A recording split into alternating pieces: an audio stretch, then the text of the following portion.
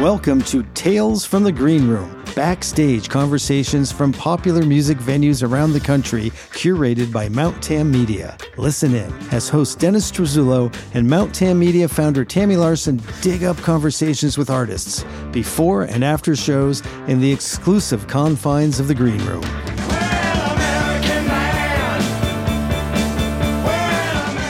Hello, Tammy. Hi. It's Dennis Truzullo hosting Tales from the Green Room with the founder of Mount Tam Media, who presents Tales from the Green Room, Tammy Larson. And we're here to lead into our interview with Brenden Tacon of The Latin Dead. And man, now Tammy, you missed this interview. I missed it, but I listened to it very carefully the other night, and I was like, wow. Yes, that was your paying your dues to go back and listen and pull out some cool spots. And He's just such a heartfelt soul. He just feels. You can feel his, how much he cares. Brenden, that is so true. I was so impressed with his enthusiasm. I mean, number one, his devotion, or the devotion of his family, his father, Derek, and his brother, Taylor, who were there by his side. They're great people. Throughout the night, we got to know them. This was an interview opposite of our Pink Talking Fish interview that we actually did after the show. Which was interesting instead of before, and he was still pumped up. Beforehand, before the interview starts, you're going to hear on this recording, we were chit-chatting with Dan Friedman. So this is a good chance for us to give props to Dan Friedman of Appleberry Productions, who does the video work at Sweetwater and on his own for other ventures.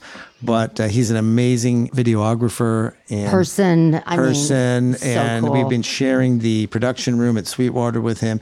He had a bit of a challenge. This is an 11-piece band, so he's trying to zoom in and out and get everybody in there. So, but shout out to Dan and thank you to Dan for thank you so much. So much, yes. So, I was also listening to the band, just impressed with the arrangements. It's just so interesting how they incorporate that, and then all of the improv characteristics of the Dead. And they bring it in with this, the salsa and the Latin jazz core and the Latin rhythms. And it's kind of, you don't expect that to happen. And Brenden really talks about it doesn't just happen. And he talks a lot about the work that went into it. But that it all comes out, his history, his family history, his dad's history. His dad is Dominican and Cuban. They grew up in Westchester, New York. Okay, so they have that background. And so with all that sort of ethnic background, his dad was a Deadhead, and he brought Brenden to his first Dead show when he was 12 years old. Wow. And thus was the genesis of the Latin Dead. And of course, bring it all full circle and pulling it together, we have the great John Kadlecek, John Kay. He talks some great story about how he got connected with John Kay and his approachability. We got a chance to chat with him as well. It's so cool. I'm so bummed I missed it. Yeah, good stuff. And you'll also hear during the interview a bunch of people pop their heads into the green room, to the production room there, including the people he was giving props to. Peter Nader, the trumpet player, Grammy Award-winning trumpet player, who was sort of the base of it. Oscar Hernandez, 4-time Grammy-winning pianist and composer. Do you know he was the leader of the Spanish Harlem Orchestra? Wow. So, this is no messing around, folks. Check out The Latin Dead at latindead.com. You can purchase their new album, Eyes of the World, there.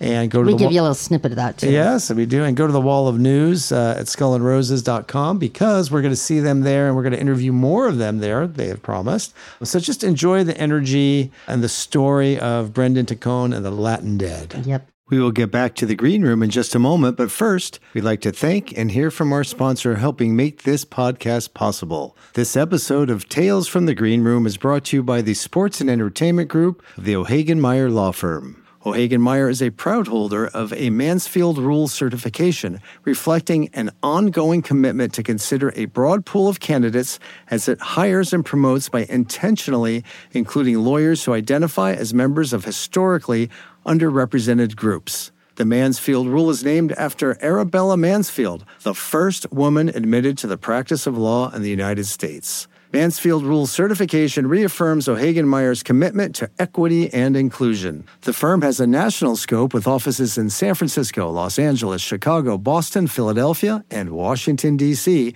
and can be found on the web at o'haganmeyer.com. No, Easy thing to follow. No, I'm glad you recognize that, because it was a bear. I'm sure. 3 years of whoo. Yeah.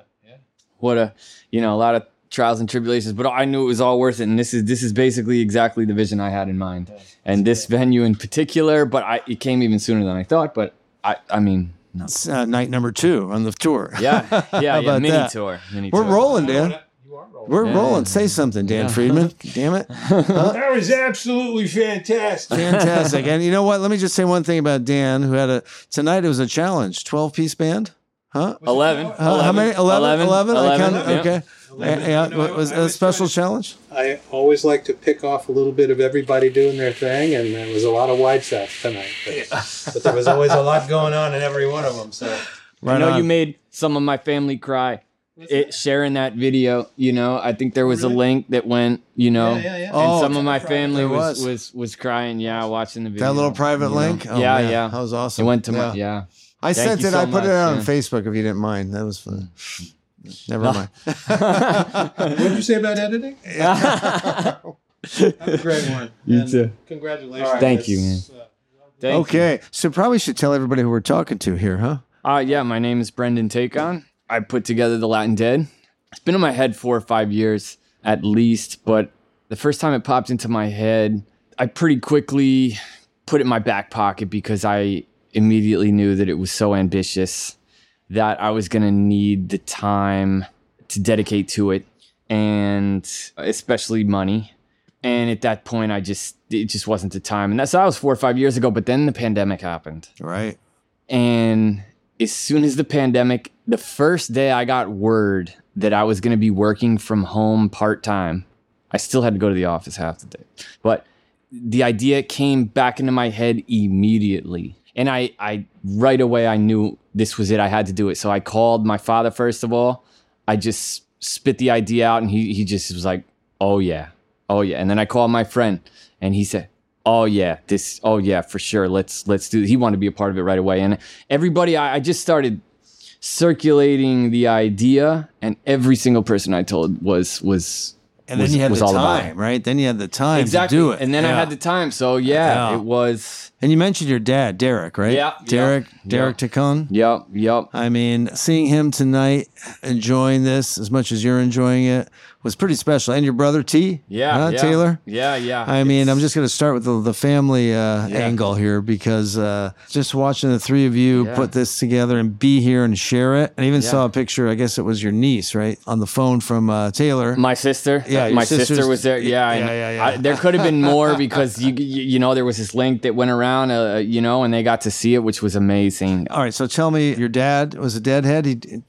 So I was born and raised a Deadhead. I mean, my first ever musical memory was I was 5 years old, it's 87, and we're in the station wagon, and it's Throwing Stones. In the Dark came out, 86, early 87? Right, about there, yeah. And I was 5 years old, and that's kind of when your memory starts, right? And my first memory, absolutely 100% musically, is Throwing Stones, is Ashes, Ashes, All Fall Down. Ashes, Kids and dance, the kids, they dance, they shake their bones. Right? And it's funny because that is Ashes, Ashes, All Fall Down is a nursery rhyme. Absolutely. And so it kind of makes perfect sense. But then, I was just always exposed to the Dead because that's all he ever listened to. A touch of Bob Marley and a touch of the Allman Brothers, but 98% Grateful Dead. So ever since I was little, that's all I grew up with. And then he took me to see the Dead when I was 12. In 94. So I got to see Jerry at Giant Stadium. You snuck in. And I got to see that we did the whole parking lot. I was 12 years old. I did the whole parking lot thing. Shakedown in the early days. Yeah. And I saw naked people walking around Giant Stadium parking lot in 1994. And I was like, what is happening? You were hooked. Yeah. I mean, yeah. And then you heard the music. That was it, yeah. And then you heard the music live. Yeah, exactly. I mean, that's a whole nother thing, right? No, it was incredibly powerful. And then Jerry passed, but ever since then, we would see the reincarnations of the Grateful Dead ever since. Every single one of them I've seen. My old man would take me touring. I'd go on my own. I just got into it, and then I found friends, Well, talk about the reincarnation. Started with John, huh? John Kavlicek. I know, and then... And now what? Yeah. Now you're playing with them. I know. Tell me that. So I heard a couple of stories tonight about how you just picked up the phone or sent him an email blindly once you came up with this idea. Yeah, so actually with John, so I've been seeing John since, I've been a Dark Star fan almost since they started. I saw them first in 2001 because the word was getting around. I think they started in I don't know when they started, but whatever it was, the word was percolating. I was going to 6-ish or something. Was it that early? Anyway, I was in college. Not. I was in New Paltz College, which is, like a kind of a dead hippie epicenter also. And so I was just around a lot of like-minded folks, and I was always going to hippie festivals, jam band festivals, and all that kind of thing. But anyway, of course, Dark Star Orchestra, the word was getting around, so my old man, he was already on it too. And I said, I would just finished college, my first year of college. And my old man was like, let's go to Scranton. So we went to Scranton to see Dark Star. The funny thing is that one of my good friends in college lived next to Rob Eaton, neighbors with Rob Eaton in Jersey. And Rob Eaton had given him tickets to the All Good Festival in West Virginia. So we did Scranton and then West Virginia. Anyway, this is 2001. I should just tell this quick story, if you don't mind. No, just real quick, but whatever comes to mind. Yeah, this is going back to I'm going to circle it back to John Kay. So, but anyway, it was. Shut it. It's okay. It was 2001. So anyway, we saw Dark Star in Scranton. Drove out from New Paltz to Scranton with my old man and my uncle. It was amazing, blown away. And then we went the next night to West Virginia to the All Good Festival. We had free tickets. We dosed some mushrooms. And then Dark Star came on for their first set. It was Friday night. What happened was they did Looks Like Rain. It probably wasn't going to be their first set closer, but it was going to be probably close. Anyway, they did Looks Like Rain. And the first time in the lyrics where it comes out, where he says looks like, and it surely looks like rain, a thunderbolt and lightning. I mean, lightning came at the exact second he said looks like rain for the first time. And it wasn't just the mushrooms. Right. It was something, it was like spiritual. And anyway, ever since then, I've always followed John Kay, whatever he was doing. But going forward, I would see John Kay at gigs. We like the effect of the green room. No, yeah, that's okay. Yeah. I can wrap this up quick, but don't wrap it I got pointed stories though in there. I think they're pretty cool, and I'm happy to tell them, and I'm happy to have someone to listen. But so John Kay, so I was always going to see Dark Star, always such a big fan. But so one time I was playing in a band as the after party to a Dark Star show in Tarrytown, New York. Okay. And John came down. Who knows when this was? I don't know, early 2000s. I was just doing it, we were playing in a bar down the street, but John came to the gig. And John was sitting at the bar, and John was so approachable. At our set break, we're talking 1, 2 in the morning already, but New York runs late, right? Our set break was like 2 in the morning. This is up in Westchester? Yeah, Westchester, Tarrytown, New York, and they were gigging at the Tarrytown Music Hall. So anyway, we were on set break, and John was there, so I got to talk to John. I said, man, your set was amazing. And I said, the funniest thing was somebody gifted me tickets to see the show in Westbury the next night. And I said, hey, man, I'm going tomorrow night because somebody just totally gifted us tickets to Westbury. So I'm like, yo, we're driving to Westbury tomorrow to see you. And he's like, oh, great. Anyway, the point was he was so approachable. I got to know him just in a few minutes hanging out with him. Then I went to Westbury. The tickets somebody gifted me were front row. Wow. Right in front of John. So then I was like, hey, John, I just tipped my hat. And I was like, hey, right at his first set break, and this was one of the nights Dark Star was doing their own set. Sometimes they recreate dead shows, and sometimes they. So this, I knew they were, because I could tell they were doing their own set. And right at the set break, I had a moment because I was front row right in front of him. I said, "Hey, John, I want to hear 'Comes the Time' next set, man. If you can, I mean, no worries if you can." And he just kind of nodded his head, turned around, and left, But anyway, next set he played "Comes the Time." Wow. Then again, he comes in further, and I ran into him. I'm out. All right, I'm gonna see you. So, we'll talk tomorrow. Excuse me. No worries. Thank you. By the way, what's the plan? I mean, checkouts 11, 12, and then we'll head down to Santa Cruz. So you roll with us, or you roll with my Santa father Cruz? or Chris. Yeah, we got hotels down there for sure. So probably like 11 would be a good time, right? Yeah. I'll organize it with you. Chris will call you. Probably roll with Chris again. Just keep it simple. Thank you for tonight, man. That was great. Fantastic. So you got miracled, number one. I got miracled. And then another miracle happened because... Yep. And then fast forward a couple of years, I saw him at Further. I'm almost going to tie this back together. Further was doing a 9-night run at Capitol. Yeah. Further was incredible. and he was walking around the bar. I was hanging out the bar set list, and there was John again. I said, hey, John, what's up, man? I said, you never remember me, but, I met you. The point was he was totally approachable. There's some centrifugal force that, right? That's bringing you to him. Serendipity. Some kind of serendipity. Yeah. And there's a picture of him playing with Further right out the door here, right? When I'll say that, he'll start yelling. Yeah. But what serendipity is absolutely a part of this, but I tell you, there's one important part is that he was approachable, and he gave me the time of day, just for a short conversation, but he gave me the time of day, and so I always knew him as an approachable person. So fast forward, when pandemic happened, I reached out to my friends, I reached out to my family, everybody immediately, not that I needed their approval or validation, but everybody was just all gung-ho about this. Years later now. Yeah, right? Years later. Years sure. later, yeah. But anyway, I reached out to him. I knew he was on his own. He was playing with Melvin and doing his thing, but he wasn't with Further anymore, and he was booking himself. Or no, he wasn't booking himself, but he was managing himself. So there was an email that I could get to him direct. Anyway, he responded. I just pitched him the idea. And he was just like, man, this is awesome. Let me know when you got something concrete. But then we would just every couple months, he would shoot me funny Grateful Dead shows when they brought the brass section in 78. We would kind of snippets. Little snippets. Did he remember who you were when you reached out to him? No, he had no idea. No, right. no. You got to remind him of that later. Yeah, no. He would just always say, he's like, man, this is about 10,000 shows I've done, so it's I'll never remember. Yeah, of course not. No, I didn't blame him, but that's kind of the story. The point is, he was approachable. And I'll tell you this, I'll wrap it up. I might be telling the whole story all and tying this all together. So the approachableness of people is really important, because another reason this came together, and John is a huge part of it, but it's also because a guy named Pete Nader, who's our trumpet player tonight. And I almost have a similar story. Thank you, brother. That was awesome. You. Yeah, all right, we'll talk tomorrow. Mostly you. Holding it down. Anyway, so there's the Pete Nader, our trumpet player, and part of the reason that this whole thing has come together is because Pete was that same kind of John character in the salsa world of New York. See, I was playing Latin percussion, and how I got into percussion is another story, but the point is, Pete was the guy in New York, as I was up and coming, learning, studying Latin music. He was the guy at gigs that was approachable, because a lot of guys got cold shoulders in New York, especially, the Latin scene's a lot of cold shoulders, and it's not everybody, but a lot of them, it is, and a lot of these guys are just gigging, and it is what it is, and I'm introverted, but anyway, Pete was always open. Nobody's going to believe that. Yeah.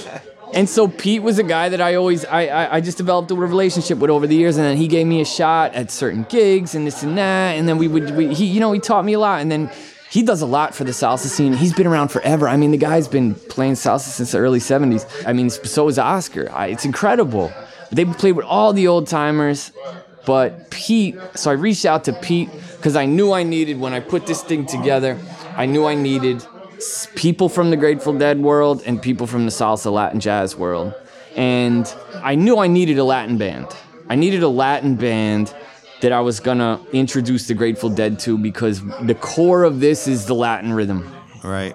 And that takes a lot of studying. It's not something you can bring a couple guys in and say, let's get in a garage and let's jam some Latin. I just being in New York and learning how the things go out there and the scene, it's like when you want to do something Latin jazz, salsa, you got to do it right. And I wanted to uphold traditions, So I wanted a Latin band, but I wanted some guys from the Dead scene. I didn't know how many musicians, but anyway, it turned out. So I called Pete and I said, hey, this is the idea. I need arrangements. I'm going to put a band together, but the first thing you need to do when you put a Latin jazz band together is get arrangements before the players, before anything. And you want to get the best arrangers you can. If the arrangers are, have a reputation, you're more likely to attract the better musicians. And I knew from the beginning that this was ambitious. I was going to need top. You need quality. Quality. You need top quality. And to get quality musicians, which is the second part of it, you need quality arrangements. And so I called Pete because he knows everybody. He's been around forever. And he said, I'm going to give you 3 numbers right now. And I love what you got going on. I'm going to give you 3 phone numbers. You do what you want. The first one was Oscar Hernandez, and I was just like, well, I know Oscar. Who just popped his head in Yeah, there. yeah, exactly. And he's the leader of the Spanish Harlem Orchestra. He's a living legend. I mean, he goes back to 74, I think he was playing. And the funny thing about Oscar, Jerry sat in with him, right? Is that right? yeah, that's a whole nother story. I'll no, tie this in real quick. No, it's okay. So there's some interesting stuff. The funny thing about I did Don't make him nervous. I did a whole thing on Pete Nader already. In fact, I did. You just missed your plug. It's all there. It's all there. You missed your plug. But Pete Nader just walked in yeah. from the green room, in and out. Yeah. When I talked to Oscar, well, the funny thing is I knew Oscar, his starting out in salsa music when he was like 16, 17 years old in the Bronx, was with a guy named Joey Pastrana, who was a mambo guy, did a boogaloo. You know, he was a little older, but he gave Oscar a shot. Come on in, Michael. Back in the early days. And the funniest thing is that his younger brother, Tony Pastrana, is the one that gave me a shot in the Latin jazz world. Way back, you know, I mean, but 30 years later. Bye, thank you. See you later. Bye, John. So I hope I'm not talking too much, but these stories are pretty good. It's all good. Yeah. No, well, you know what you're getting. Here's what I'm getting: the theme here of the approachable thing, because everybody you're talking about quality. Yeah. Professionals, right? Serious people, but also they had to be approachable for this to happen. Yeah, exactly. Right? It takes a few approachable people. And that's not easy to do. To grease the wheels. Maybe it's because I'm introverted, but I think it's important, you know? Somebody who's open-minded, approachable is really a theme, for sure. Yeah, and I mean, putting this together, I mean, it's clear how serious you guys are about this. Mm-hmm. I mean, and just if anybody wants to check out the Latin Dead and just fucking Google it, you'll see you'll see your mission statement out there, right? Yeah, and all the stuff with your crowdfunding. I'm really proud of, man. Serious shit. Poured my heart and soul into putting it in words. In words, and that's not easy to do either. Yeah. And tonight it all came out. Yeah, I mean, wake up to find out that you are the eyes of the world. The heart has its beaches, its homeland, and thoughts of its own. Wake now, discover that you are the song that the morning brings. The heart has its season. I mean, the Latin Dead, this thing is built for the long term. One of the most important things I'm trying to get across is that this is not a novelty. This is not a one-time deal. This is not once at the Sweetwater. This is a perpetual thing I plan to make my life's work, because Latin music is what I love to play, and the Grateful Dead is in my heart and soul, and that's what I love to listen to, even more than Latin music, and what I love to go see, because the element of surprise associated with the Grateful Dead concerts is just so special.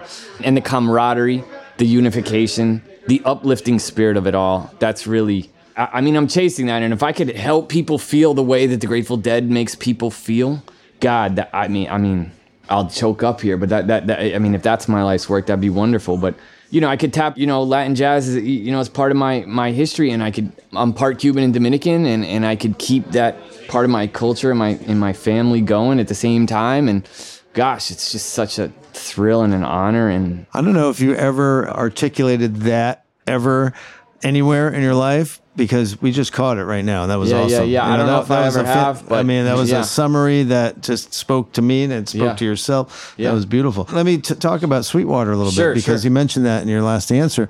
I understand from talking to you earlier, you lived in Mill Valley or close by? So I lived in San Rafael.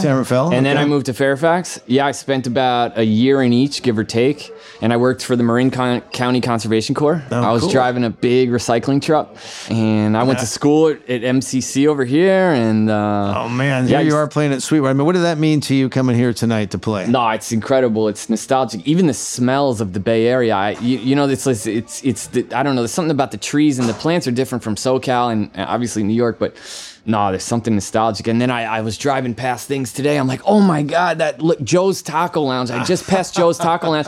You know, I had my 23rd birthday in Joe's Taco Lounge.